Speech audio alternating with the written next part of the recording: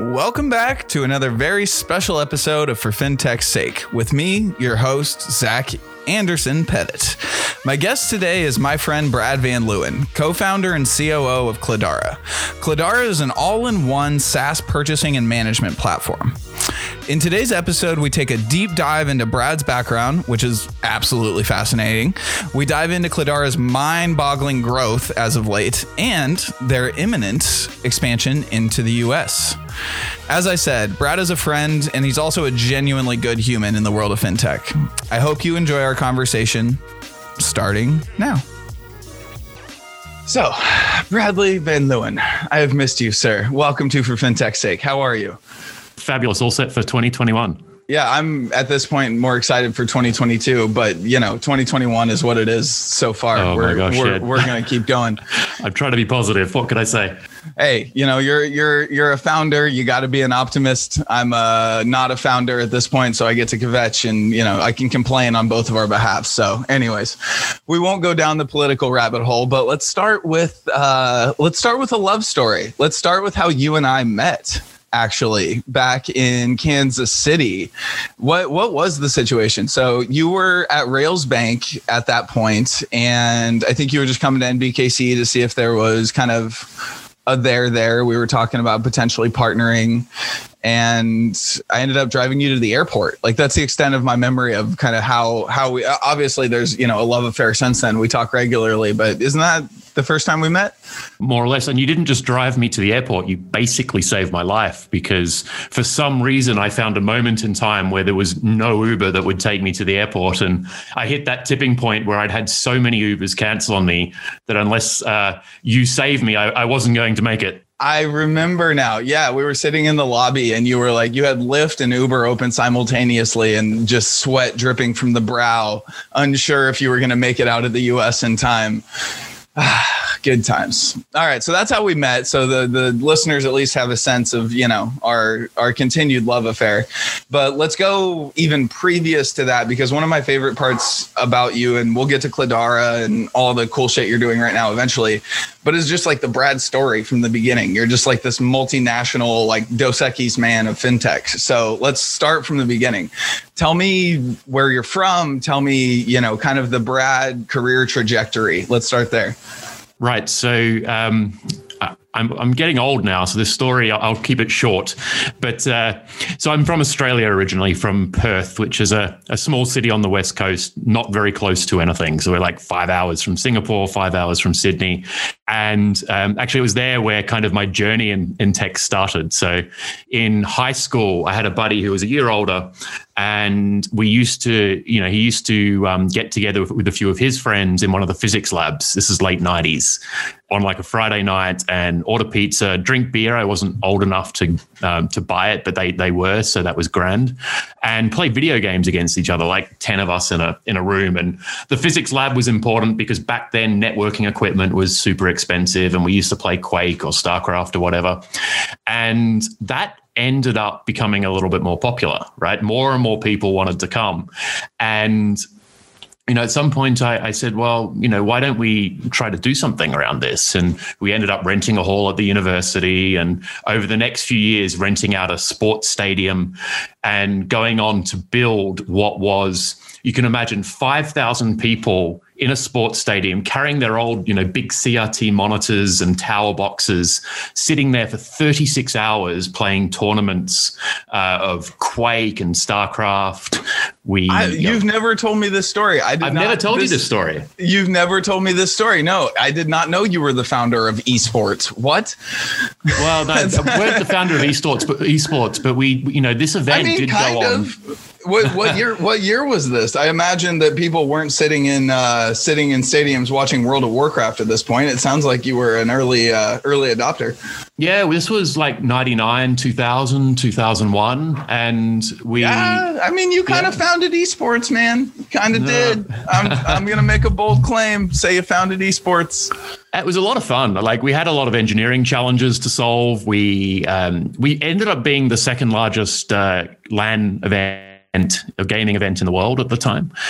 We had to do things like, you've got 5,000 people in a room for 36 hours. You have to feed them. So we built what I think was certainly Australia's first online ordering system for pizza in the world. We had to go put computers in nearby Domino's stores and Pizza Hut stores, and people could log into an intranet page and say, look, they want the Hawaiian pizza thick crust from Domino's or whatever, and give us $5, and the order would be routed to a nearby store. It was a lot of fun. How did the power grid handle all this shit? It sounds like you have like a whole bunch of PCs, and like it just sounds like almost like a blockchain mining situation where the whole, like, you would just have a brownout through the entire place if you weren't careful. Man, you've got no idea. Actually, we had whole like electrical engineering teams figuring out how to build temporary power distribution, because these old how computers. Have you never told me this? This is crazy. It was a lot of fun. It was a fun chapter. So we had like the local FM radio station do their top 40 countdown live simulcast from our event. We had Microsoft and Samsung sponsoring. It was a lot of fun. It's a very Y2K kind of conversation. It's like, we had Samsung sponsoring. It's like Apple wasn't quite there yet. No. But this would have been like, you were born by this point, right? Yes, I was. You said it was 99, so I would have been 8 years old. There you go. Yeah. So I was not doing anything with networking at that point, to be honest with you. Yeah, I was playing basketball and somewhere I probably wasn't supposed to be. So, we did this for a few years. Then broadband came along, and rather than carrying your computer, it was much more convenient to play, computer games from your bedroom. And I thought, well, I'd finished university. I'd spent a couple of years as a graduate in Australia and moved to London, 2008. And perfect timing to move to a financial center. Man, I landed in June 2008, and I thought, well, I've had these interviews lined up, but it's Europe, right? It's time to take a long summer holiday. So I asked everyone to delay my interviews till September. I jumped on a plane, went to Portugal, and well, of course, September 15th, we all remember what happened. And luckily, the only guys that didn't cancel an interview was a development bank called EBRD, and they'd lost their whole insurance team. My graduate job was to kind of do consulting with insurance companies and audit to insurance companies. And so I was like the only guy they could hire that knew something about their, multi-billion-dollar insurance portfolio in emerging markets. And so I spent a few years there. I did some interesting investments along the way. I was the first investor in what was the first online insurance company in Russia. We did like a big data-driven debt collection business in Turkey that's worth hundreds and hundreds of millions of dollars, actually, that we acquired from the Lehman Brothers bankruptcy as a shell. So talk more about that, because this is one of my favorite parts of your story. Is like there's like 5 different countries and like debt facilities from 14 different places, and it's just like a very multivariate kind of thing. So like how did that all come together? And how, one of the questions that I've had through this whole process and like through knowing you is, how in the fuck did you learn all of this? Like your depth of knowledge around specifically the debt side of all this is so deep. And I know you went to school and whatnot, but I'm guessing you didn't learn it in school. So I have to credit EBRD, right? So they had to rebuild a whole team that had, investment targets to meet. And actually their target was how much money can you push out the door every year. So it wasn't so much about return. It was about new deals that you had to do. And people needed to get stuff done. People needed to look after the portfolio. And I had an acting director in the team at the time, Mike Hesketh, who's sadly no longer with us. But he was like, look, Brad, just go figure it out. And he gave me a really long leash to make a few mistakes and learn things along the way. And really, I think people are capable of a lot when they're given that opportunity. And it was a lot of fun, right? Like everywhere from, pretending to speak Russian with the Azeri finance minister one time in Baku there. And how do you pretend to speak Russian? Like that doesn't seem like an easy. Like I have a lot of I have French blood or French family, not French blood, I guess. And every one of my friends can do their own, like French impression and seem at least like somewhat like a French asshole. But how do you try to speak Russian? That seems harder. Well, we had an office there, and we had a guy that could speak Russian. And basically, I was told that this guy gets grumpy if people come in and can't, they speak just English, right? You should speak Azeri or Russian. And so I was told to basically just nod when everyone else nods and smile when everyone else smiles and laugh when everyone else laughs. And when I walked in, it's Zdravstvuyte, spasiba, and that's about it, right? And you just kind of mumbled it because even that was kind of a struggle. Yeah, basically. Yeah, but no, I think it was clear I didn't speak Russian, but I didn't cause any kind of geopolitical incidents. So that was good. Okay too. That's good. Were you given any vodka in the midst of the meeting, or am I not accurate in my hopes that there's vodka in every Russian meeting?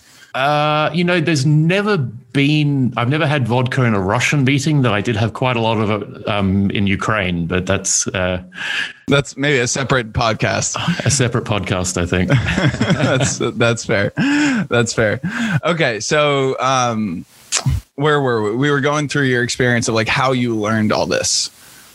Yeah, so I think it's really learning by doing and trying to reduce things to first principles. I remember one time where most of the investments I did at EBRD were kind of fintech or at least financial services online, but there was one with a bank in Turkey called Sheker Bank. And there'd been this law for covered bonds on the books in Turkey for like 4 or 5 years, but no one had ever issued a covered bond. And Sheker Bank had an interesting portfolio. A covered bond could help them. They were kind of willing to test this law and get a new source of capital. And I have to stop you. And I'm guessing that like 75% of the folks listening don't know what a covered bond is. Will you define a covered bond? Yeah. Will I define a covered bond? I should have studied for this test. So, hey, you're telling the story. You can butcher it if you want, but it's your story, so go with it. So covered bonds, it's like a really old financing instrument that came out of the 1800s in Germany. And basically, it's like a securitization in that you issue against a pool of assets, so loans, and traditionally with covered bonds, it's mortgages. But it's actually also dual recourse. So you don't just have the holders of the security don't just have recourse to the pool of assets, but also to the balance sheet of the issuer. Ah, okay. Makes sense. So it's like it's almost other than the being a safe instrument part, it sounds like flavors of a mortgage-backed security, almost kind of a thing. I guess it is, though they're typically not sliced and diced like mortgage-backed securities are, right? Okay. So it's not. Yeah. There are different layers, obviously, with different ratings, but it's a very old traditional instrument. The buyers of it are quite conservative, and so they're fairly well established. Okay, so it's the opposite of mortgage-backed securities, but it just kind of sounds like it in some ways. I don't think a proper rated cover bond has ever defaulted. Or I think, to be more correct, I don't think that the holders of the security have ever failed to receive their principal. Okay. Gotcha. Okay. Continue on. We're officially getting into ground where I know no smart questions to ask. So basically, this is a good example, right? So we had a crazy bank, like the 14th largest bank in Turkey, that wanted to try this thing. We had an untested law, and we had a guy doing the deal that didn't know or barely knew how to spell covered bonds, right? Was that you? No, I'm just that was very much me. And we were trying to deploy some capital into it alongside Deutsche Bank, I think, and some others. So the first thing you have to do is model it. Well, I don't know how to model something that sophisticated, but you sit down, you try to understand how the pool of assets work, and you do your best job, and you're either right or you're wrong. But you take a shot on goal, right? And along the way, people might say, you show it to people who know more than you, and you learn, but you have a go. And really, I think that's been my philosophy across all things. Like, okay, there's a lot of things in life you don't know, but the only way to learn them is to have a shot. Yep. What did you study in school? That's so I out of school I didn't know what I wanted to do or what I wanted to study. So in Australia, the way it works, you get like leaving exam marks, and every university and every course in that university has an entrance requirement based on those leaving marks. They're published. And so basically I picked the one that traditionally had the second highest score. I failed the psychological test for medicine. So I picked like a science engineering double degree, ended up studying maths and physics for a couple of years. Wasn't so into the civil engineering part of it. Gotcha. Okay. So nothing that has anything to do necessarily with what you ended up getting into. Well, I didn't end up graduating from that. So I spent a couple of years, didn't want to be a maths or physics teacher because I'd kind of gone too far down that path, and ended up studying like accounting and finance, just because I was good with numbers and it was the easiest path to a quick undergraduate degree. Gotcha. This is aligning more now. Yeah. In the US, that's just called a communications degree. But yeah, I'm with you. So in that process, because of that mental model that you just kind of outlaid, are there any stories from that were just kind of, I don't know, for lack of a better term, like epic fuck ups? Like were there experiences that went south that you had to kind of pull back north?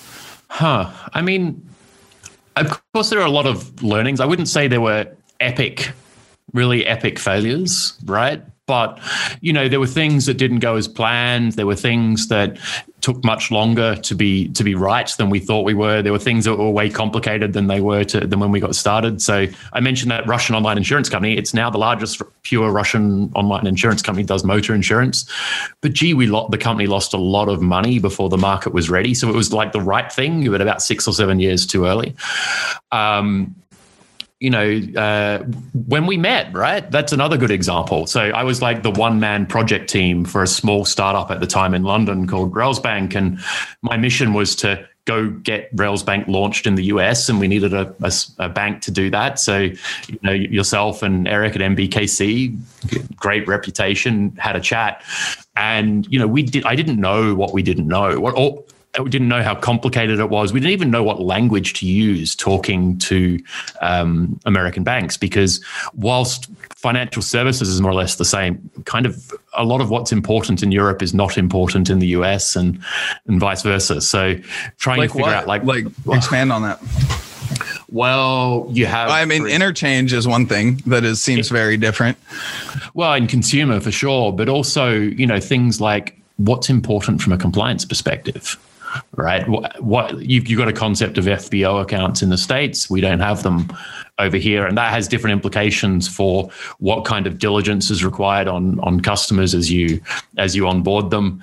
You know, you care way more about SOC 2 than any European bank, for starters, right? You end up down a massive cybersecurity rabbit hole. You end up down these paths of thinking about, well, what can you do with customer money? In the US, when there was a yield curve, right, you can give money to Stonecastle and earn a return.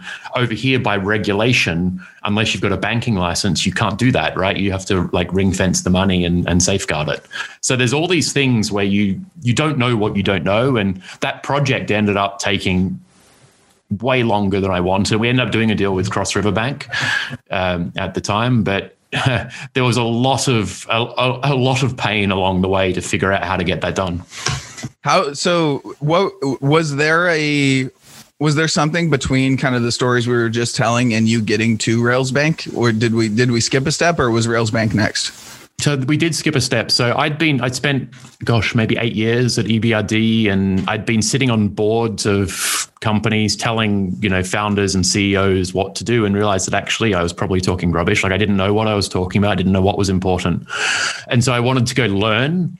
And so along the way, I'd met a company, or actually it was a pre-product company at the time called DuPay, which was building a emerging market neobank based out of London for the Middle East. And I'd invested in it personally. They'd gone through Techstars. And so I joined because I wanted to figure it out. I wanted to learn what was important and how to build a company, and spent a couple of years there. We grew that to 140 odd people. In a couple of years, it's still going. Uber uses it to pay their drivers in Egypt, McDonald's as well. But whilst I was there, I spent a year living in Cairo along the way as well. I realized that launching financial products was too hard. And a buddy, Nigel Verdon, had previously started a company called Currency Cloud, was thinking about kind of a broader technology solution for more than just foreign currency. And he'd started a company called Railsbank, which was making it easier to launch financial services. And so joined him. I think I was employee number 7 there. And to do really that, like to help expand the countries Railsbank operated in. Also ended up running marketing. I'm not really sure why. But because I guess someone had to, and helping out with sales too. So yeah, it's a startup and you had 2 hands and a brain. So here you go. Yeah, exactly. And so that's how I ended up at Railsbank, to try to make it easier for companies to launch financial products. And because I believe that, lack of competition in financial services and kind of the incentives for big banks was to make like one size fits no one financial products, right? That's the biggest addressable market. The biggest addressable market possible. And because of their cost structure, because of their approach to risk, because of their information systems. And I thought, well, actually, if you could reduce the fixed costs and even reduce the operational costs of launching and running financial products, you could make better products that were more niche and actually helped people and businesses achieve what they needed to achieve. Yeah, I think the VC fintecharati are just calling that embedded finance now, right? Man, we didn't even know to call it banking as a service. At the time, we were calling it open banking because there was a regulation and people were using the word open banking in Europe. But actually, open banking had nothing to do what we were doing. It was just great for search traffic. And that seems to have continued. It doesn't seem like the world has actually come up with a definition of open banking that is, universal and continuous and helpful. So it sounds like we're still going down that path. One question that I've always had for you and that we haven't actually gotten to hang out since the whole COVID thing hit. So if it's kind of a scale where on one side of the scale, it's, to stand up a financial product, I have to cut off a left finger and all of my hair goes gray. And on the other side, it's, pretty easy. Where in the world was easiest? Where in the world was hardest? Because I mean, you've built things in Egypt, you've built things in the UK, you've built things in the US. You've seen geographies that I think a lot of people in this industry haven't. So maybe let's start with what was the worst. So, I mean, Egypt was tough, right? Like there was no regulation for what we were doing. And so we had a letter from the central bank governor we kept very safe in a drawer that said that we could more or less do what we wanted to do. And it was literally a piece of paper? Of course, yeah. Okay. We were building on top of a system where we like a partner bank's core banking system. They like the lowest bidder in Egypt built back in like 1994 or something, and a card processor that was also similarly reliable. So the tech stack we had to build on that. Oh, and we had to keep data resident in Egypt so that we couldn't even use like a CRM. We had to build everything. That was really tough. And not only that, but from time to time, the government shut down the internet. So card authorizations wouldn't work. Apps showing balances wouldn't work. It was really hard to deliver a consistent experience. So that's why you were living in Egypt then, is because you had like on-prem servers and you had to go and like, this sounds like a very, like there was a physical necessity to be there so that shit didn't go totally wild. I think it was more about just being closer to the customer. So we had like a lot of the senior folks in the company, like the founder and the head of product and the CTO were all London based. But we had all our customers over there. So I wanted to talk to them. I can't speak Arabic, but some could speak English. I wanted to see how our operation ran. I wanted to be, closer to the partner bank. I wanted to be closer to the market. And so that meant, living in Cairo for a year. Yep. Gotcha. Well, I mean, that sounds like a thread of your whole life is staying close to the customer. And we will get to Cledara eventually because I have specific questions about that. But kind of taking that thread forward, a lot of what you just described about Egypt honestly sounds like the US system, where you need a partner bank, you need an issuer, you need a lot of these same things. Is the technology better here? Is the way of going about getting the contracts done? Like, why is the US not the worst? Because that sounds very similar. Well, at least in the US, there are companies that are thinking about making it easier, right? There's Bond, there's Synapse, Railsbank's there now. Green Dot can help you out if you're big enough. So there are companies that are trying to reduce that challenge. I think pre-Brexit, I would say that Europe, it was the best, right? You had, you could go get licensed you could actually get your own license as a fintech company, which was like, it's called an e-money license. You can do everything a bank can do more or less, except pay interest, charge interest, or do anything with your customer money. So you can't do reserving. It just has to sit ring fenced.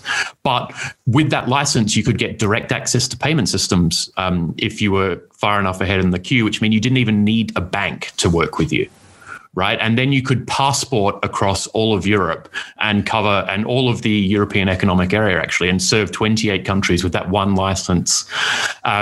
It was really fabulous. Now it's getting more complicated now because you can't passport across Europe from the UK anymore because of Brexit. You've got countries like Germany that are now saying, well, actually, because of maybe Wirecard, you've got to, we don't want people passporting into Germany. That sounds risky. You should have some kind of operation here that we can regulate you. So the market's becoming more fragmented. It's not getting easier. It's getting harder, but I think it still is easier over here than over there.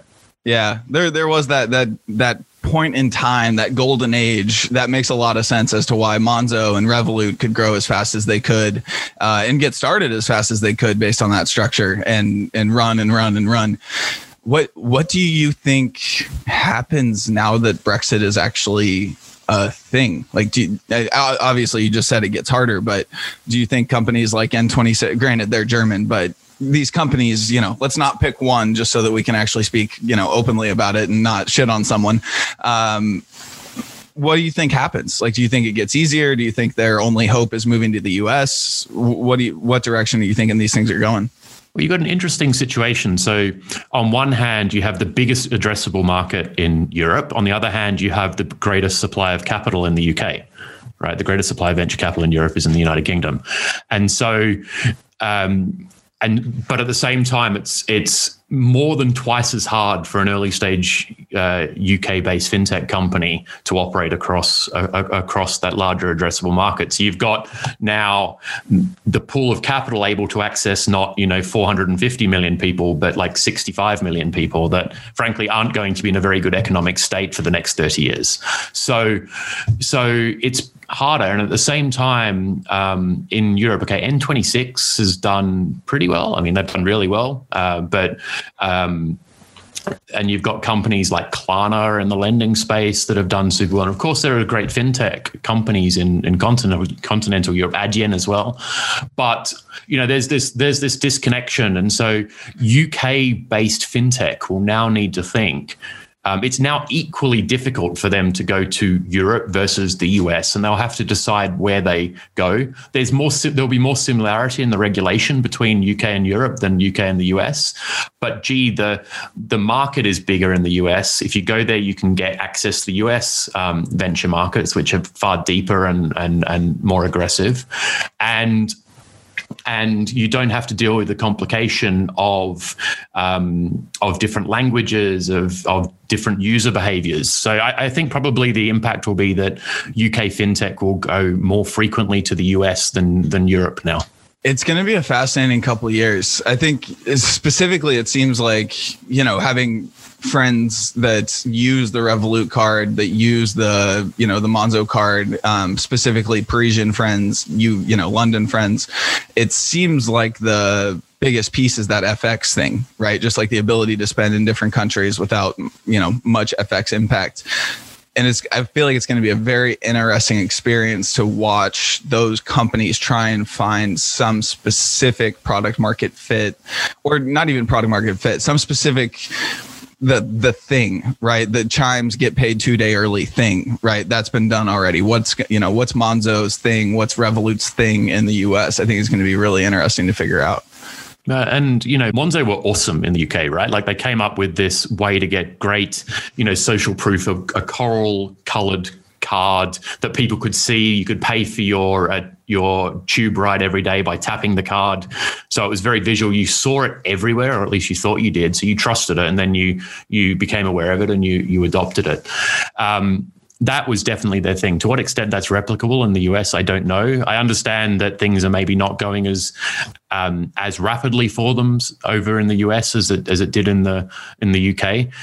But though Revolut's done really well in a lot of markets, I'm not sure how they are in the US. But they've done great across many markets in Europe. If you're living in Ireland, perhaps towards the north of Ireland, but not quite in Northern Ireland, you having the card where you could spend kind of seamlessly in euros one side of the border and sterling the other side of the border was a massive game changer. And they certainly, and same for the folks around Gibraltar, for example. Makes sense. And I mean, 2021, based on how we're starting so far, maybe we do have different currencies in California, New York, and in the rest of the world or something. So anyways, let's not go down that rampage, but it'll be interesting to see how that goes. So Railsbank, what was that experience like trying to, because you talked to a lot of banks. I mean, I know NBKC was one of them, obviously ended up at Cross River, and, we had some fun over some beverages, but you talked to, tens, if not, hundreds of banks. It sounded like trying to find the right partner in the US. What was that process like? It was interesting because banking as a service wasn't yet a thing. Embedded finance wasn't a term. And so, getting people to understand what we did and how it was different to what banks themselves could do was quite a challenge. And then that overlaid with the fact that here's an Australian that's got kind of a slightly British kind of weird accent going on, who doesn't know that much about US banking and has no pipeline, no customers just yet, but actually a really great business on the other side of the Atlantic. To get them to kind of buy in was tough. And we, learning about the market, learning about which banks were the ones likely to support was really important. What was interesting at the time was that Philip Reese, I think this is public.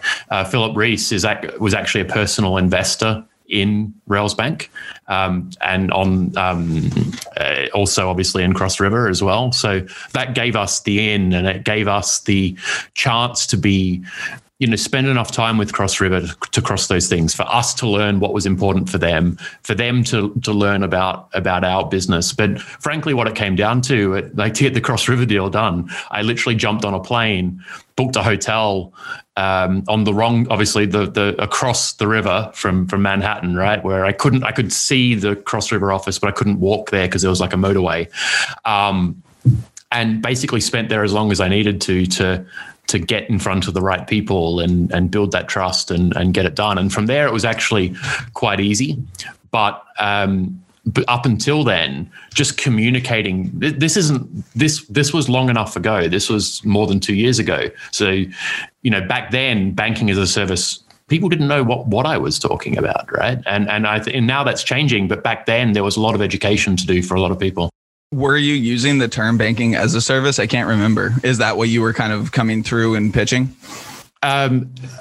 Towards the end, yes. At the start, no.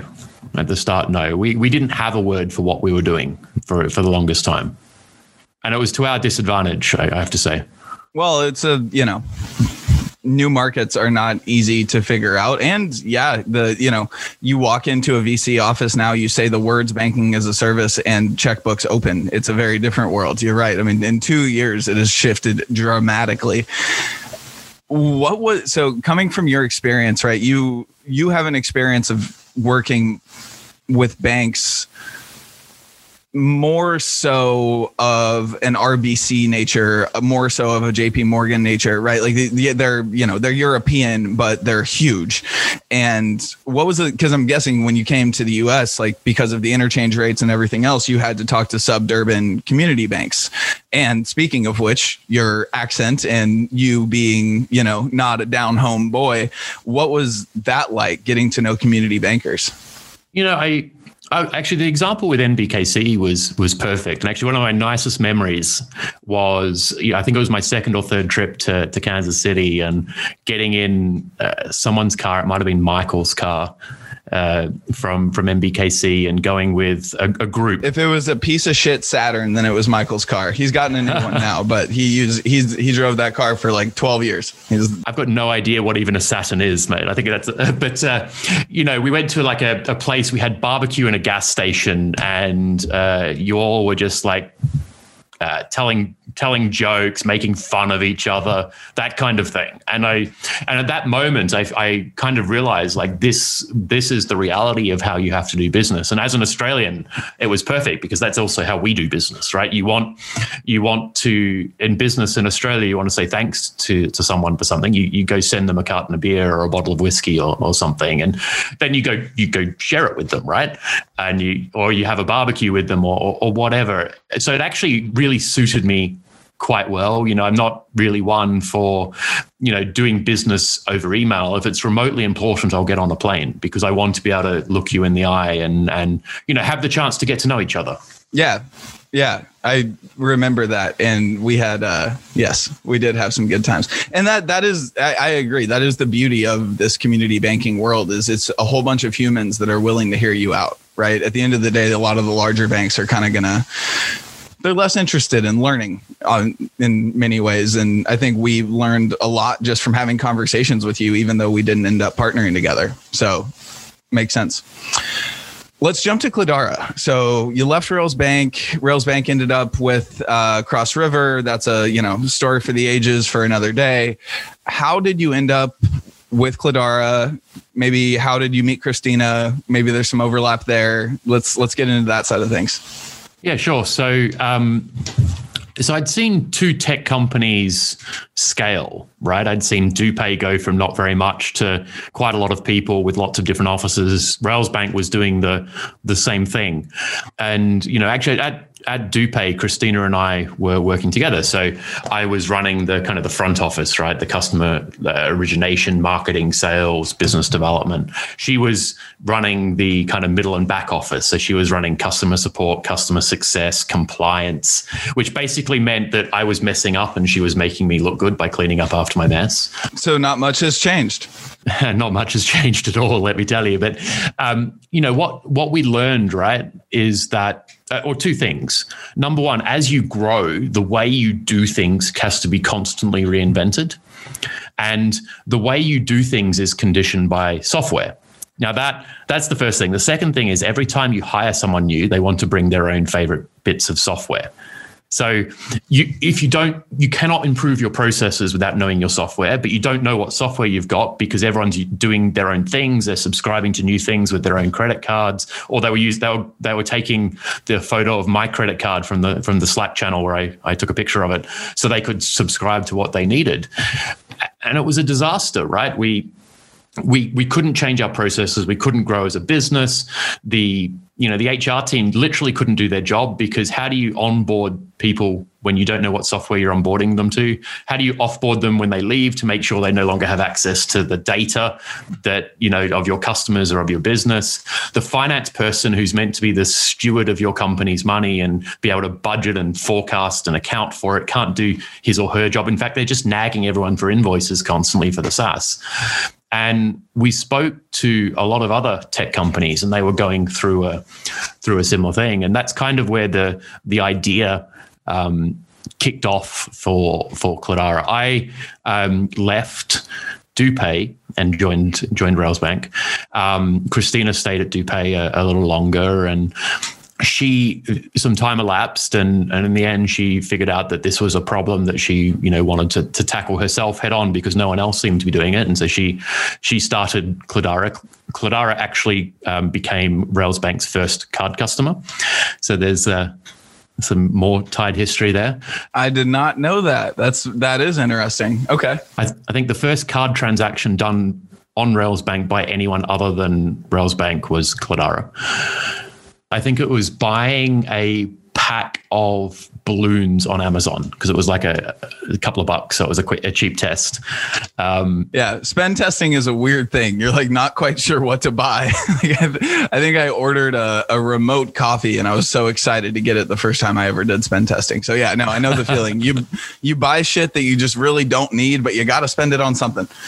Yeah, it actually turns out Amazon was really bad to do spend testing because they do they tell you they've authorized the payment, they authorize the card, and they charge you from a different merchant the actual amount.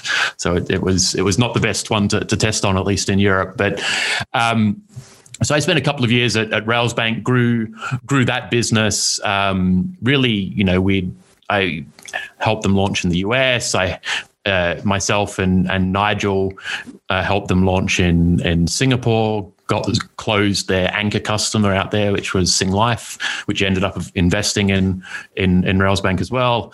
And, that was like the tour of duty done. And, Cloudara had come along and, obviously been in touch with Christina in the interim and decided that, that's what I might do next. And so that's how I ended up at Cloudara, and it's been a pretty wild ride since. Yeah, so let's start with that. So like when you joined, what was the customer count? Like did you feel like you had a sense of what the customer, like the correct customer at that point, like product market fit kind of vibes, or was it just kind of spray, pray, let's figure out who we should actually be selling this thing to still? So when I joined Cloudara, it was Christina and a couple of engineers, right? So Christina had actually launched, kind of done a soft launch already, hadn't built the way to pay for it yet, so there were no plans. People could sign up for free. They couldn't pay it. They couldn't pay if they wanted to. It's a great business model. Well, there's interchange still, and on corporate cards, it's still okay in Europe. But okay, gotcha. Yeah, so there were 20 odd customers that had started from, let's say friends and family. So Railsbank was a customer, and a few other Techstars companies were customers. Cloudara had just been through Techstars, and they just closed a round of funding, a pre-seed round of about $500,000 from Anthemis, which is a really great early stage fintech VC.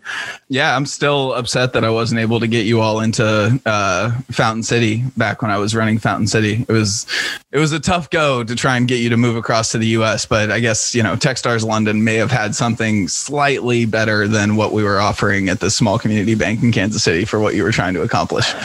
Not better barbecue though, let me tell you. Well, definitely not better barbecue. No, there's not better food in general. So we can at least shit on English food and talk wonderful things about KC barbecue. But go ahead. So you did London Techstars and then off to the races.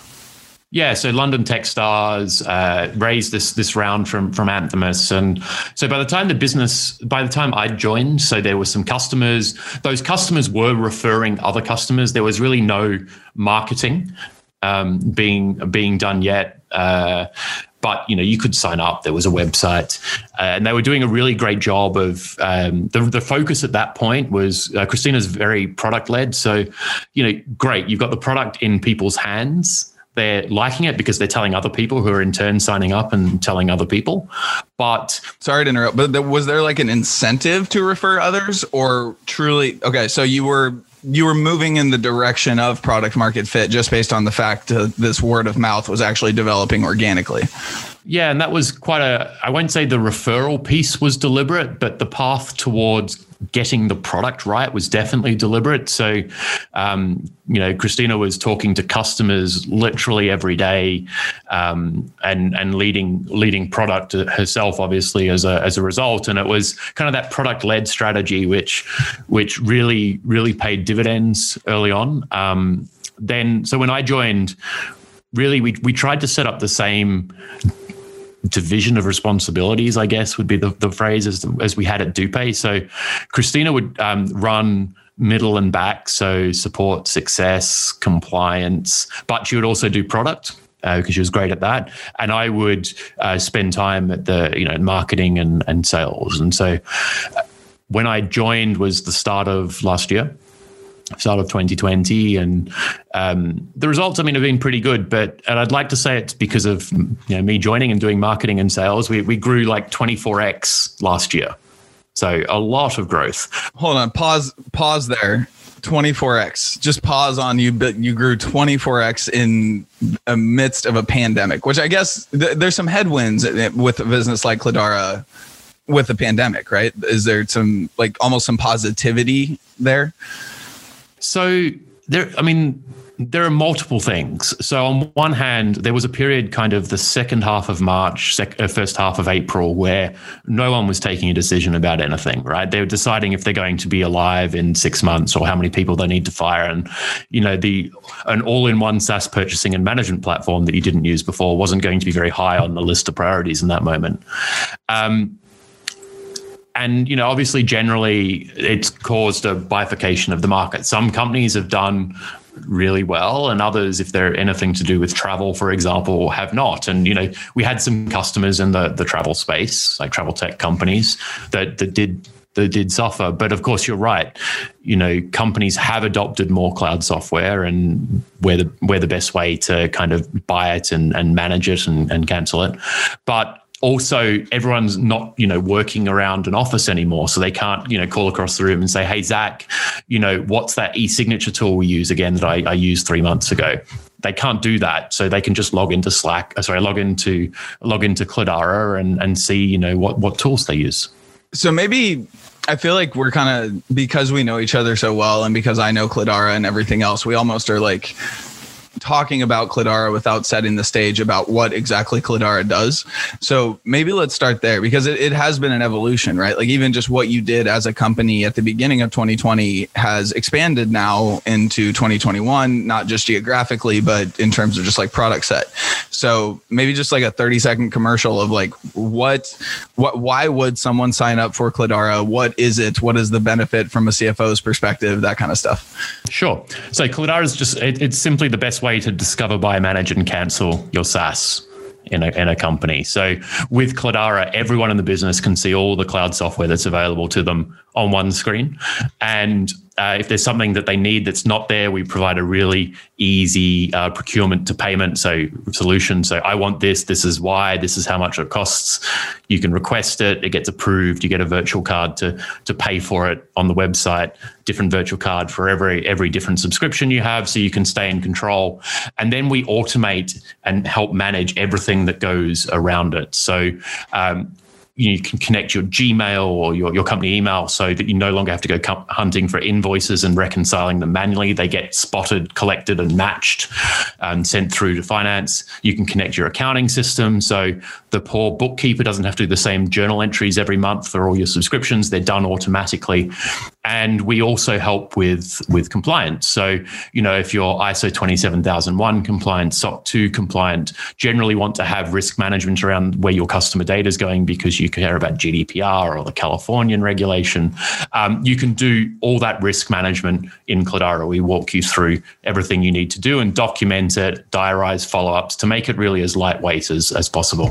So it sounds like a tool that at the end of the day, if I'm a 2-3 person company, it's almost you start there because things are just going to start getting wild at 5, even wilder at 10, at 20 or 30, you're going to need an OKR tool. So you need to find the best OKR tool, and you can probably purchase that through Cloudara whilst simultaneously making sure that you don't have 13 Canva subscriptions or like InVision subscriptions kind of a thing. So it's truly like through the whole life cycle of a company. Do you think there's a top limit to the size of company that should or would benefit from Cloudara at this point? So we've of course got customers of all sizes. I think where we're at, our sweet spot at the moment are companies with between 50 and 300 people because, they've got some organizational complexity. They've got a CFO who cares about this stuff, right? So it's going to be high on their list of priorities.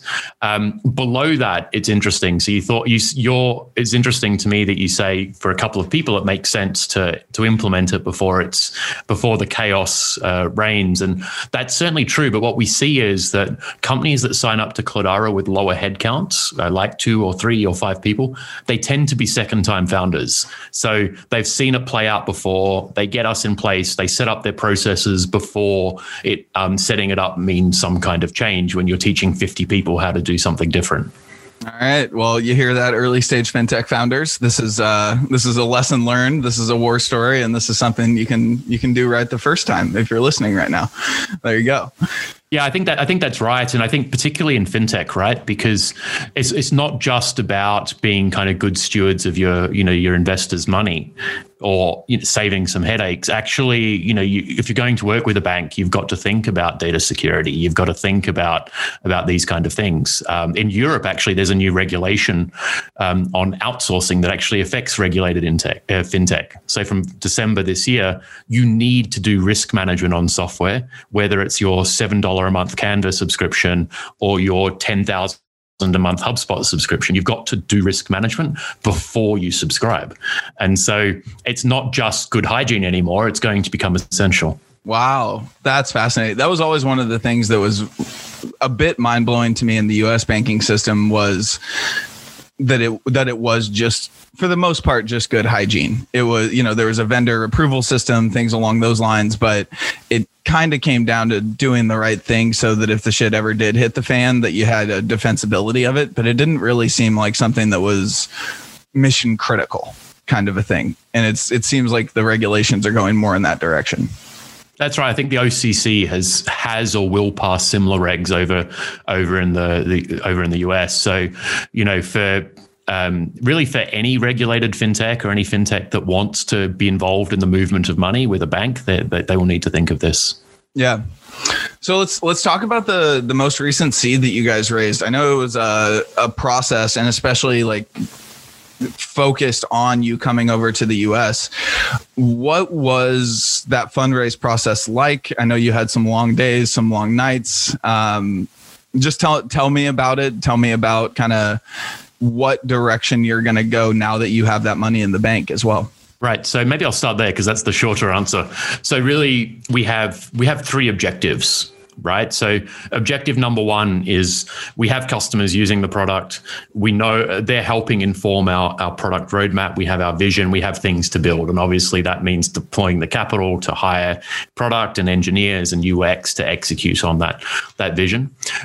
We're growing. So obviously we have growth targets. And the third thing we want to achieve is to get the infrastructure in place to launch in the US and to get the team in place to ahead of that launch and also ahead of our next round of funding. So we're pretty light at the moment. We're 8 people. We've got not many people wearing a lot of hats.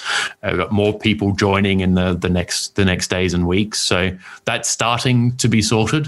But the funding round itself, to the point of your other question, I mean, it was a learning journey. I've raised capital before. I was involved at the Dupay rounds and Railsbank's rounds with everyone from VCs to companies like Visa, and this was different. So we planned to start raising in March, April. And when COVID hit, kind of at the time, no one really knew what to make of it. And we thought, well, this is the plan. Let's go and try to raise. And we learned pretty quickly that, well, VC funds were focusing on triaging their portfolio. They were working out, what capital they could call. They didn't know if they could even call capital from their LPs. And if they could, they were definitely going to give it to their existing portfolio, not a company they hadn't invested in yet. So we decided to hit pause, and we went back to focusing on the business, right? And if you've got 2 co-founders involved in a funding round and you've only got 8 people, that decision enabled us to kind of keep the velocity in product, to keep the velocity in growth. And we came back out to market around the summertime. And then we'd kind of learned, and we did those spin our wheels for a couple of weeks with meetings. We got a lot of meetings, so that wasn't a problem. A lot of first meetings. Zoom made everything very efficient. But previously, when I'd raised capital at the seed stage, it was about kind of the having a barbecue at a gas station, right? It was about building the relationships with people, and ultimately, VCs at that stage often invest in team, and so you build the relationship, you build trust. We tried that. We tried to keep the meetings informal. We tried to run it like we would a meeting in a cafe or like an informal first meeting, and what we found, we weren't getting the responses that we thought we would, right? We were getting some common questions back from different investors that we didn't think we should be getting. They didn't make sense. And so we we sat down and kind of reconsidered. We spent a lot of time, for example, talking to Eamon Carey, who runs the Techstars London program. And actually, Christina asked him a killer question.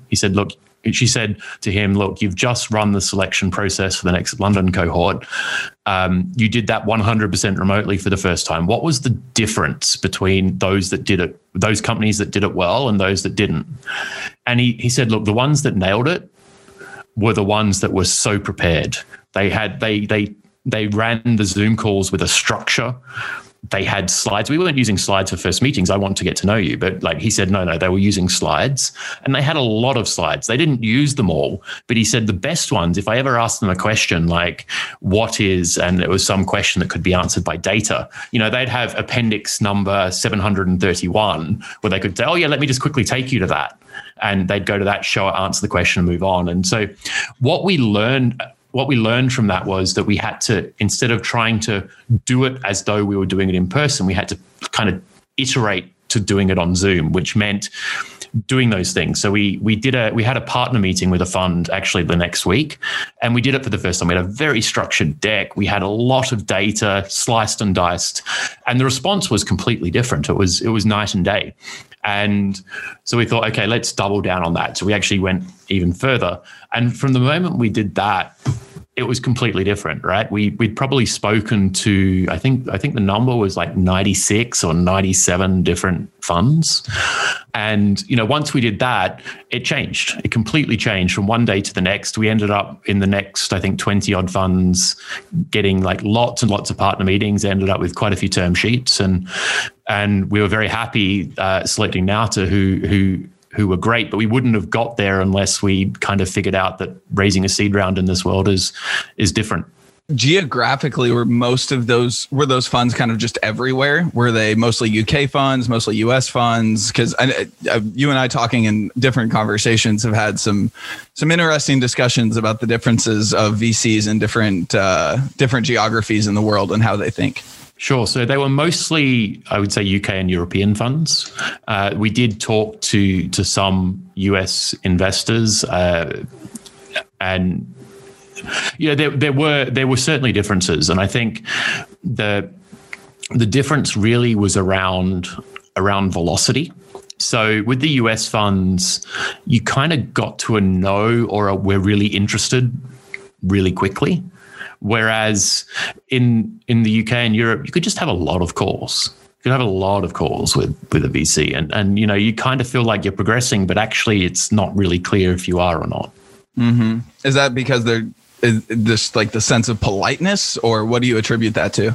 I don't think it's politeness. I think it's more about just different. I want to say culture, but it's almost like the culture of the venture community. So, I can remember right at the end, there was one West Coast fund that was really keen to get in, and they'd seen one of our monthly updates. They called me on a like a Wednesday or something, Wednesday morning, and Wednesday very early, so it was very late there, I think. And they're like, "Oh, can we do something?" I'm like, "Look, we've got some term sheets. We're going to sign one on Friday, so you've got until Friday afternoon to think about what you want." And over the next 24 hours, we had a ton of calls. They did an all-nighter. They had an investment committee at 5 a.m. one day. They really wanted to get to a yes or a no very, very quickly. Whereas, we had, with some funds, 6, 7, 8 calls without getting to a yes or a no. I remember one fund, after that, about that many calls, just kind of disappeared into the night. Wow.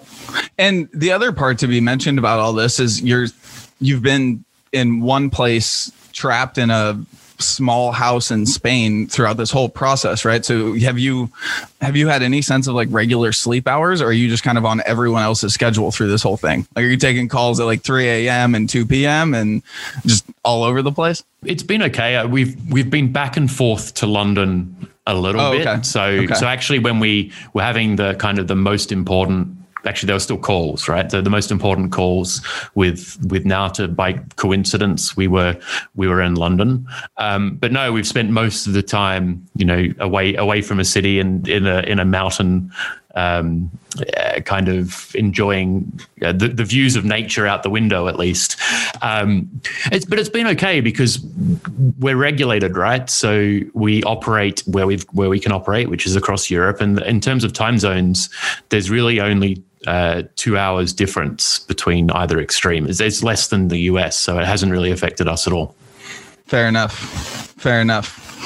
All right. Well, we're coming up on time, so I want to kind of use this last piece to give you a chance to do a couple things. One of the questions that I like to ask specifically of friends is, what can listeners do to help you? Should they be trying Cledara? Should they be reaching out and trolling you on Twitter? What can folks do to help you? Definitely troll us on Twitter. I like that suggestion. Look, so we're operating in the UK and Europe. So if you are in UK and Europe, we'd love to hear from you and share the product. But actually, most importantly, we're hiring now.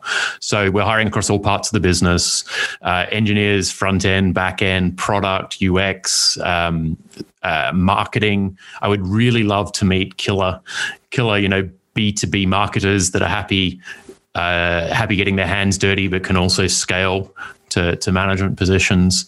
Would absolutely love that. Other than that, we're coming to the US, and so hopefully we're going to be there in the next 3-6 months. And so if something like Cledara could be interesting for you, we'd love to speak as well to learn more about exactly what your challenges are and how we can help. Beautiful. What's the best way to get a hold of you to facilitate those conversations? Where should people reach out? Well, on Twitter, Cledara is, Cledara, and you can see the spelling up there. And my Twitter handle is probably the best way to reach me, which is Brad, B-R-A-D, Van, V-A-N-L. So Brad Van L. And you'll find me, and that's probably even faster than email, I think. Beautiful. Well, I'm excited to have you in the US. I'm excited to have Cledara in the US. I'm hoping in some way, shape, or form that we're working together sometime soon and at least having a beer sometime this year. So always good talking to you, man. I appreciate the time. And let's do a follow-up later this year and see how the 24x growth is going in 2021. Thank you very much. Thank you very much for the time. I've enjoyed the chat. I hope you enjoyed this episode of For FinTech's Sake with Brad Van Leeuwen. I tossed all the pertinent information in the show notes, so feel free to jump in there and dig in as much as you'd like. One other housekeeping item to note is that For FinTech's Sake has somewhat shifted into a newsletter. Not really a newsletter, but if you want to find out every time a new episode is published, go to forfintechsake.com, toss your email in there, and subscribe, and we will send you an email every time a new episode is out. It's not going to be a deep dive essay or anything like that at this point. That may come later. I think there's enough fintech newsletters out in the world for now, but if you want a little For FinTech's Sake in your inbox, go to forfintechsake.com, subscribe, and we'll see you at our next episode in your inbox. Until next time, stay healthy, keep your head high, and don't boycott Robinhood. Just buy and hold. That's the ultimate spite.